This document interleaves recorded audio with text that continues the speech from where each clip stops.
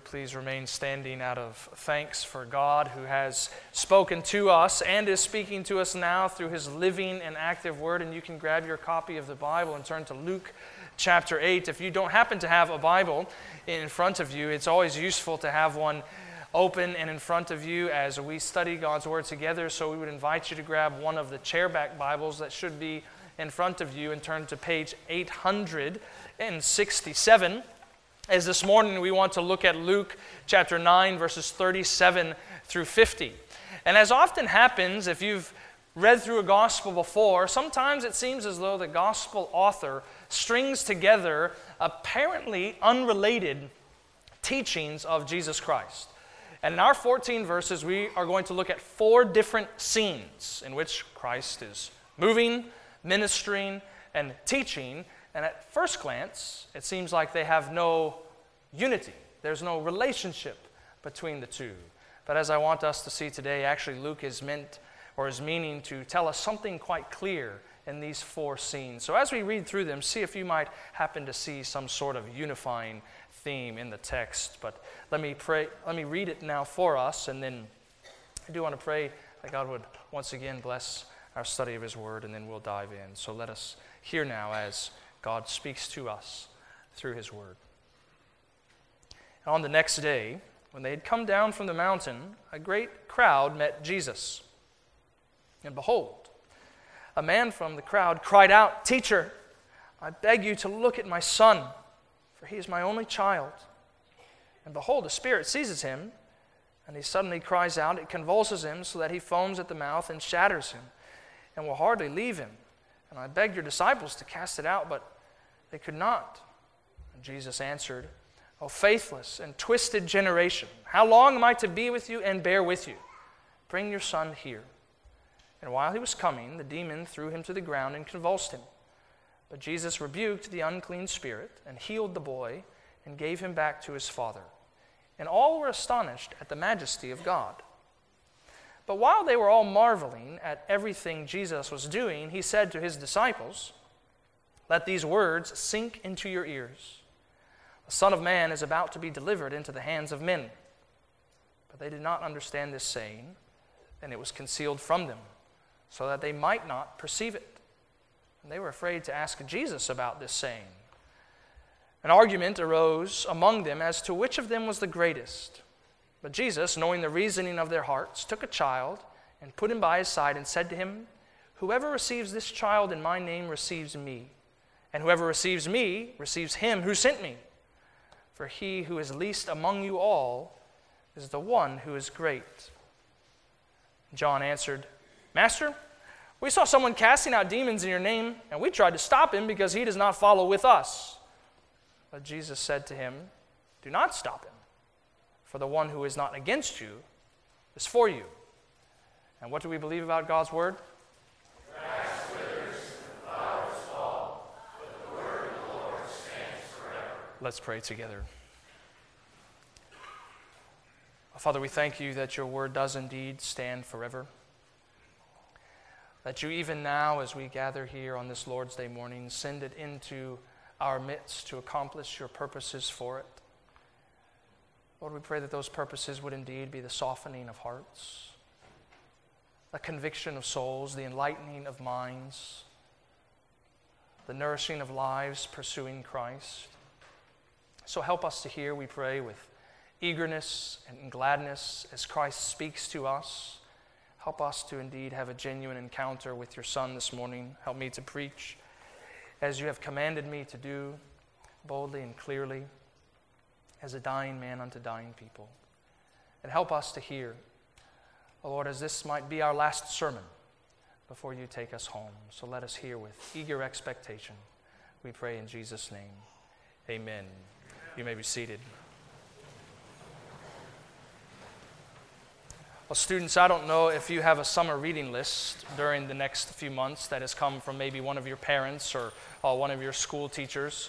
I can recall from years long gone by many different reading lists that were assigned to me, and I genuinely think the most favorite book I had from a summer reading list was written by a man named Robert Louis Stevenson and his great book, Treasure Island, which you may have heard before, may have read before. It's a great story, of course, of adventure, pirates, and finding long-lost gold.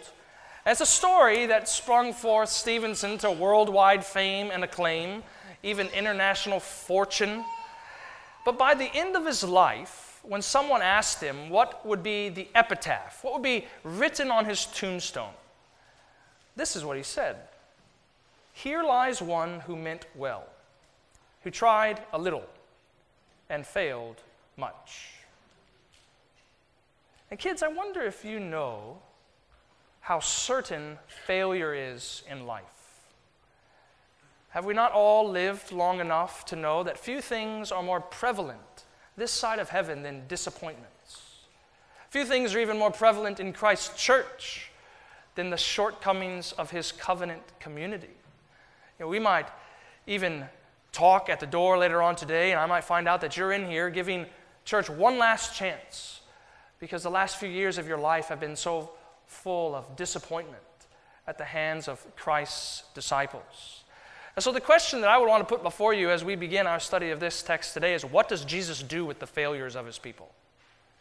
What does Jesus do when his people fall short? Because you might have noticed as we read the text a second ago, there are a couple different themes I think we could point out that are unifying the four scenes in our text. But what each scene prominently exposes for us is a failure of God's people, is a shortcoming in the disciples.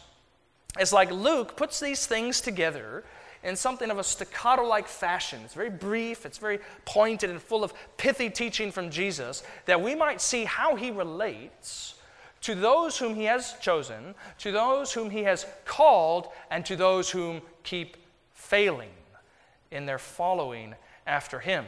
And so I think we'll see a few things that we're meant to notice from this text, the first of which is that Christ corrects his disciples' failures. And maybe you noticed that even as we were reading. Jesus doesn't shy away from earnest and even forceful correction of his people. And so we always want to have an understanding of Jesus that has a place in our thoughts for this kind of correction from our Lord and Savior. That he will rebuke his people when necessary. That he will strongly teach against their false motives. But there is good news in this text if we have eyes to see, and I hope to bring it out by the end, because lest that correction lead to undue condemnation, I want you to see that Jesus never forsakes his imperfect people. We need to see this morning that Christ's people, from the earliest days of his ministry on, have always been marked, in some ways marked in the most common way, by failures. And yet Jesus forsakes not those whom he has chosen and those whom he has called for his glory. So there are four scenes, and I want to point out four failures of the disciples. The first of which is a failure of faith. Look at how Luke introduces the text in verse 37. He says, "On the next day, when they had come down from the mountain, a great crowd met Jesus." So students, do you remember what happened the day before?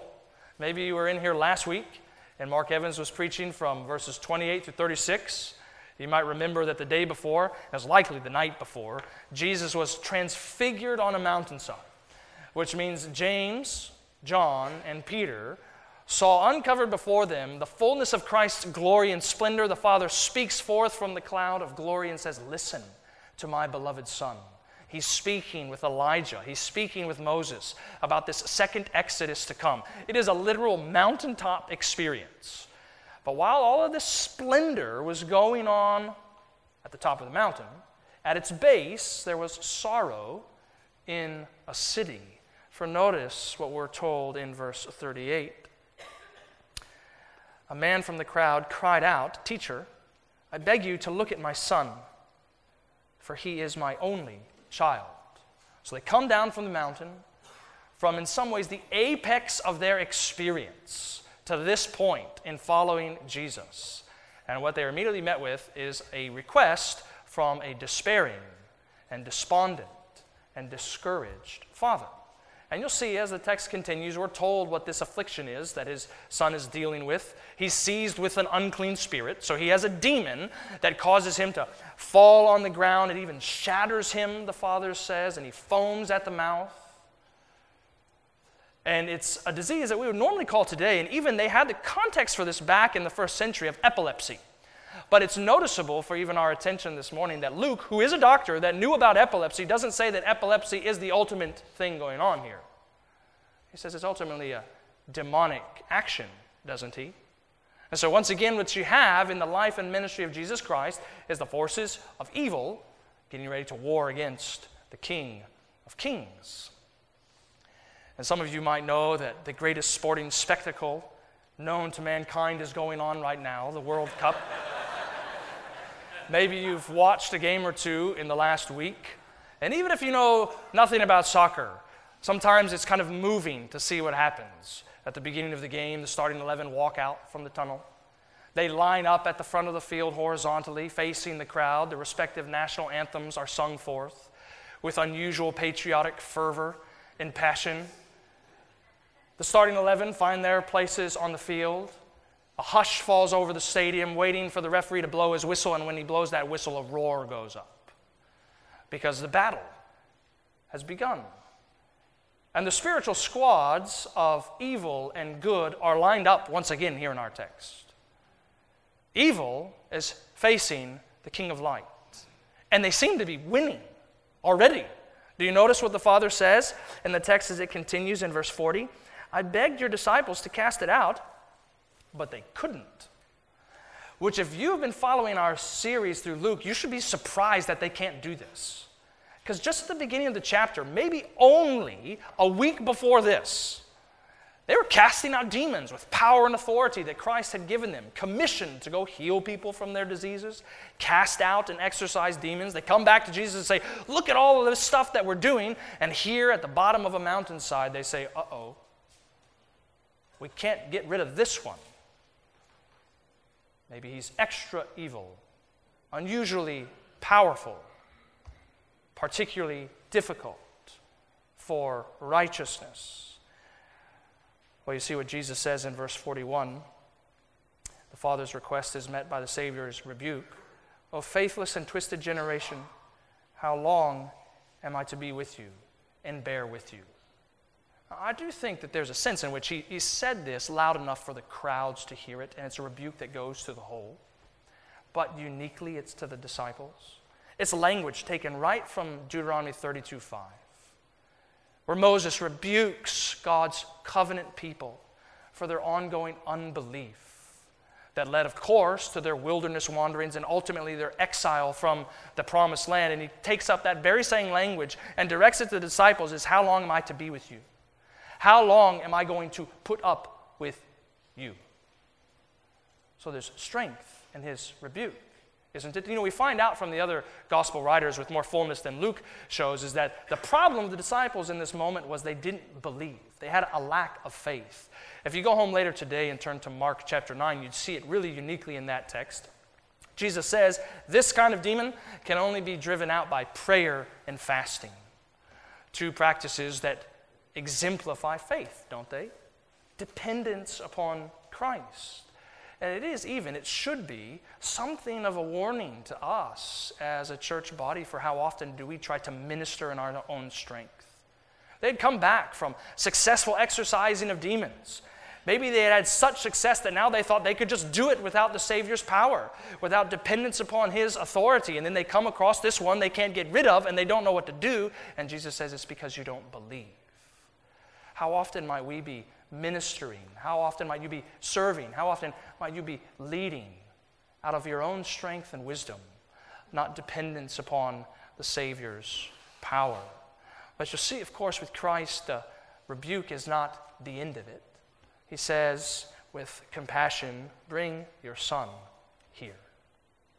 So the son is on his way to Jesus. You see in verse 42, as the text continues, the demon threw him to the ground and convulsed him. Satan's never going to give up, is he? Until the very end. He doesn't give up easily in his work of accusation and oppression and even possession of people who might be coming to the kingdom of light. but he can't stand against Christ, can he? And even the disciples' failure doesn't defeat Christ's power, does it? For you'll see, even in verse 42 as it ends, Jesus rebuked the unclean spirit, healed the boy, and gave him back to his father. So the request brings the Savior's rebuke and results in a restoration of a family. I want you, especially if you're in here today as a parent, to find something of tenderness and meaning in either this passage for you as you relate to your kids. Do you bring your children to Christ? Do you come to Christ in some ways at your wits' end, saying, we have tried everything with this child. Only you can do it. Only you can restore what is broken. And you can be sure that Christ has given you the blessing of children, that he loves little children. He can do only what he can do. And I know some of you might even be in here this morning and saying, well, I've done that for decades long, and he has not yet restored a relationship. Well, the exhortation is to bring him again. For Christ is full of mercy and compassion to those who depend upon him. So everyone, you'll see in verse 43, is astonished at God's majesty. Even as the text continues into the next scene, they're all reveling and marveling at the greatness of what Jesus is doing. And this gives context to the next failure of the disciples, which is a failure of understanding. For notice what Jesus says in verse 44. Let these words sink into your ears. About 10 days ago, I was in Atlanta for our denomination's General Assembly. And I had gotten the rental car, went from the airport into downtown, and I tend to be overconfident with my navigation skills, and so I took a route that I thought was going to be right, and soon, of course, came into one-way streets that would in no way let me get to my destination. So I pulled out the phone and pulled out the GPS app, and Google said I needed to have a course correction to where I was going. And have you noticed how often Jesus has to correct his disciples' course of direction? And oftentimes that course correction comes after this kind of display of his power, this display of his majesty. Everyone's excited about what Jesus is doing.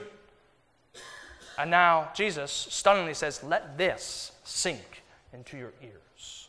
And that's a profound way of introducing the teaching of Christ, isn't it? You know, sometimes before a sermon, when we have the scripture reading, I'll say something like, let's hear now as God speaks to us through his word, or other pastors and preachers will say something similar. But what about let this sink into your ears? And don't you want to know the tone of that introduction? Was it in frustration? Let this sink into your ears. He said something like it before. Was it with deliberation? Let this sink into your ears. Like a boulder falling through water, so is this truth to sink into our ears. What does he say? The Son of Man is about to be delivered into the hands of men. Now, it's kind of like what we would have seen earlier in the chapter. If you look back at verse 22, last time Jesus said something like this. He said, the Son of Man is going to suffer, be rejected. He's going to be killed. He's going to be raised. And here's the next wrinkle on the messianic mission as he brings his disciples into a deeper understanding of why he came. What he's going to do is he's going to be betrayed. Now, kids, I want you to think about how shocking that would have been to Jesus' disciples. Their understanding of the Messiah was it was going to be a mission of power, strength, and victory. And he's just displayed it, hasn't he? Out goes the demon they couldn't heal, and they think this is a shadow. This is a picture of the Roman Empire being thrown away, cast aside by our victorious, long-expected king. And then Jesus says, let this sink into your ears. I'm about to be betrayed. Don't you think they would have been shocked? Don't you think they would have been stunned? That's not our anticipation, expectation of what the Messiah would do. So surprising, is it? Notice what they don't want to do in verse 45 at the end. They're afraid to ask him about this saying.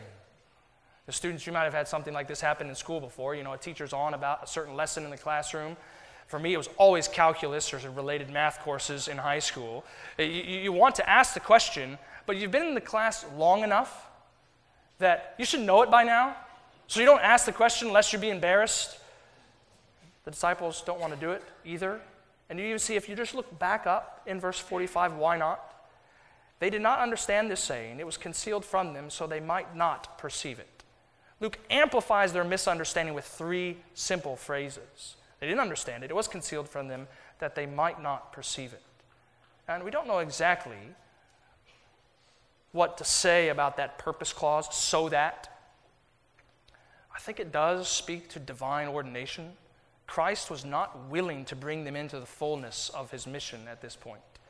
And you'll trace that out. He's unfolding it slowly but surely in his disciples' life. But we're going to find out, Lord willing, we'll get there in months to come at the end of this gospel. The disciples never truly get it until Jesus has been raised from the dead. Along the way, they had all these signs. They just couldn't get it. They couldn't understand it.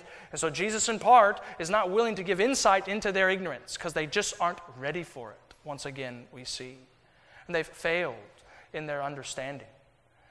And so often, isn't it true that even our own life in Christ, we need to be reminded about the centrality of suffering and sacrifice in Christ's life, in the Christian life? So often being reminded of the centrality of the cross of Christ in our very faith, for that is what distinguishes us. We praise a God who died and rose again 3 days later, is living and ruling and reigning at the right hand of God. And do you want to know how you might even assess if a church is growing in their understanding of truth? I think we could say, in light of this passage, there's an increasing concentration and delight in the suffering sacrifice of Jesus Christ. So they've failed, haven't they, in their faith and in their understanding? And next they fail in their humility. For notice verse 46.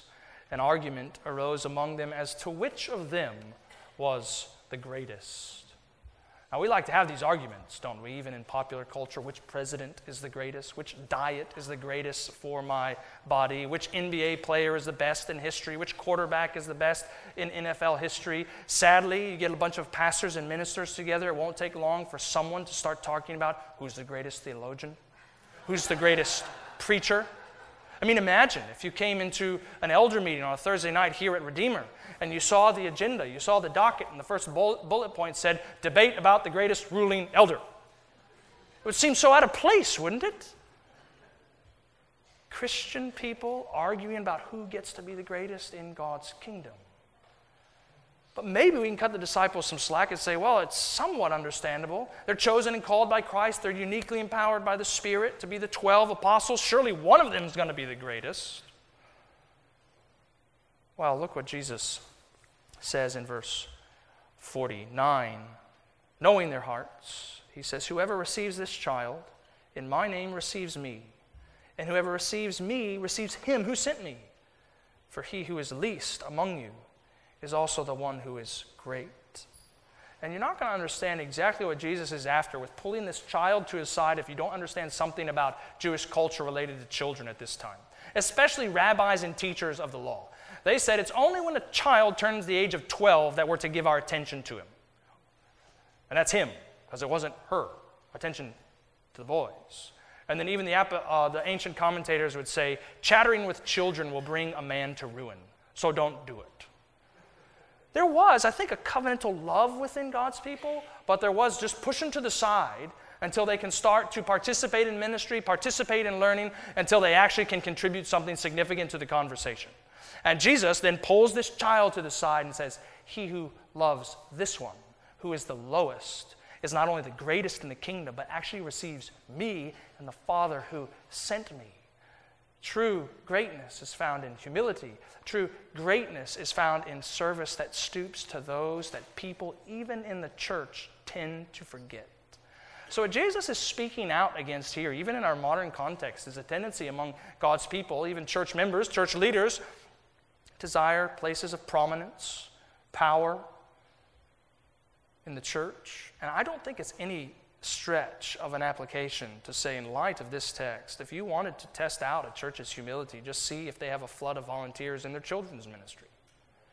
For isn't it true that even in evangelical churches today that children can get the short shrift in the ministry of the church just like they did all the way back in the first century?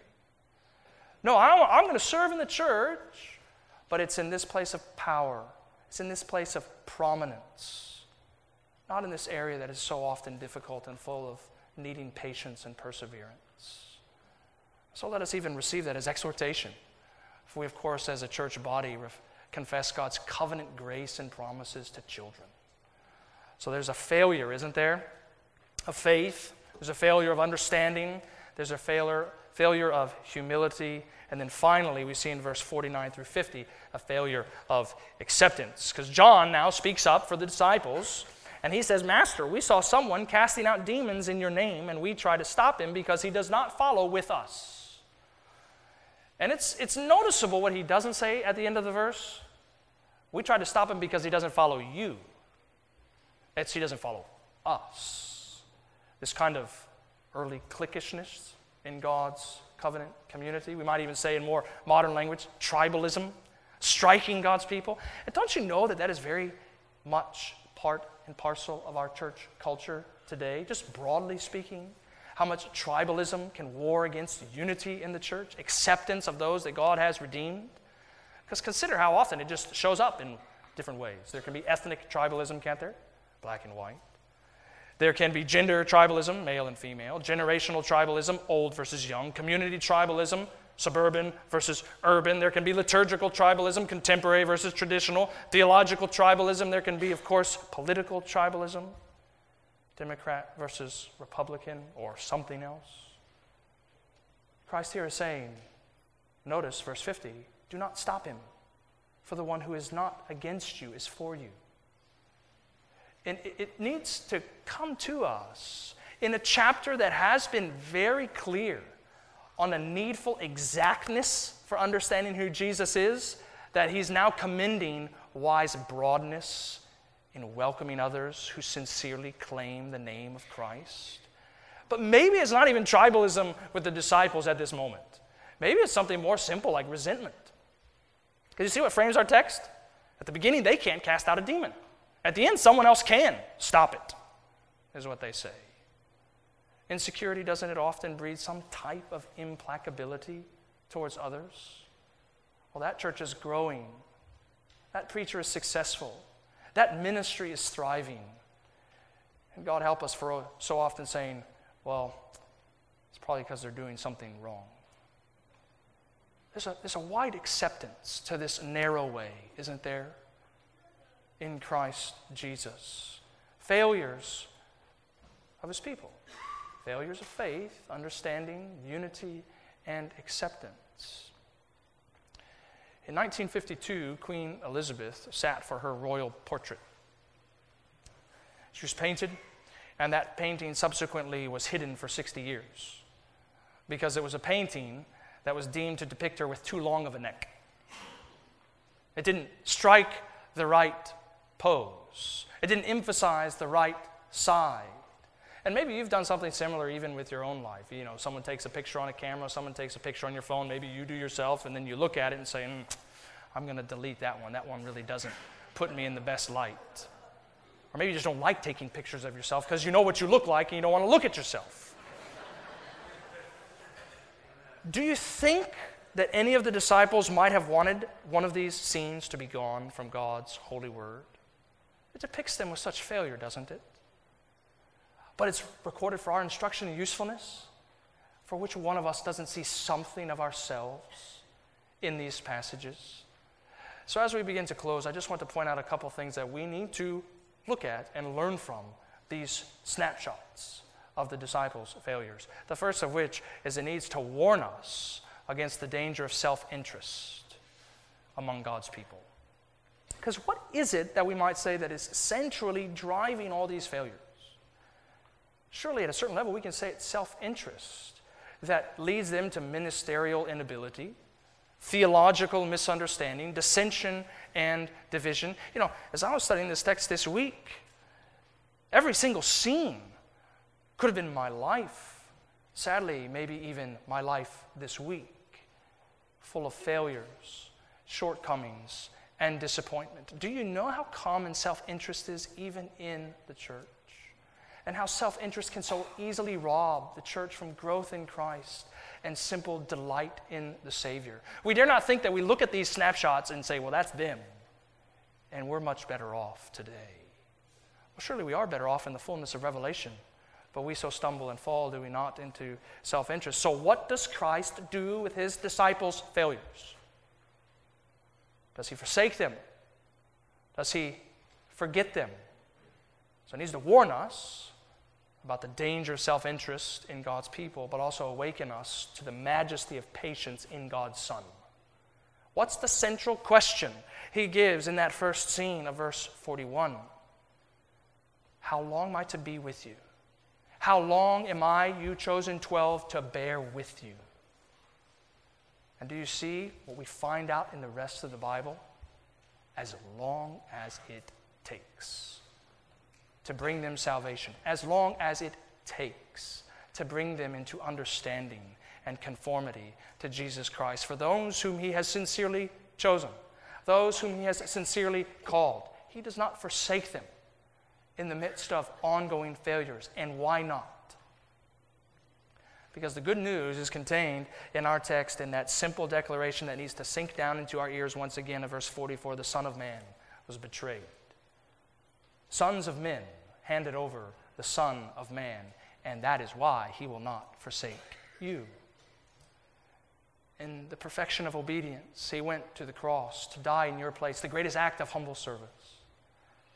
Placed in the grave, 3 days later, rose again, victoriously, ruling and reigning from the Father's right hand.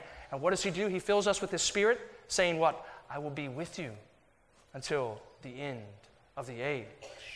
I will not forsake my people that so often fall short. I will not forget my people that are so often marked by shortcomings. I will use their weakness to show my strength. I will use their failures to show my majesty. Because, of course, ultimately, it's about his greatness, not our own. It's about his ability, in the midst of our inability, that Christ's kingdom is going to advance in this world. And, of course, it advances even through this gospel. So what does Christ do with the failures of his disciples? He does correct them. But we're meant to be nourished and comforted today that he does not forsake them or forget them. He bears with us and remains with us even to the very end. Let's pray together.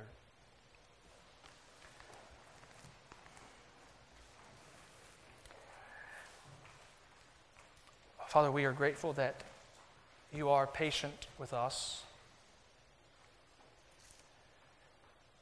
that your kindness of forbearance is meant to lead us to repentance. So help us today, we pray, to know Jesus Christ. For those in here that don't know him, help them to see the true patience and mercy and grace that he offers, to welcome weak and weary sinners full of failures, to be with them and to bear with them until the end of the age when they receive the fullness of everlasting righteousness and rest at his right hand. So help us, we pray, to grow in our devotion unto you, in our exaltation and adoration of your Son. And we prayed in his name. Amen.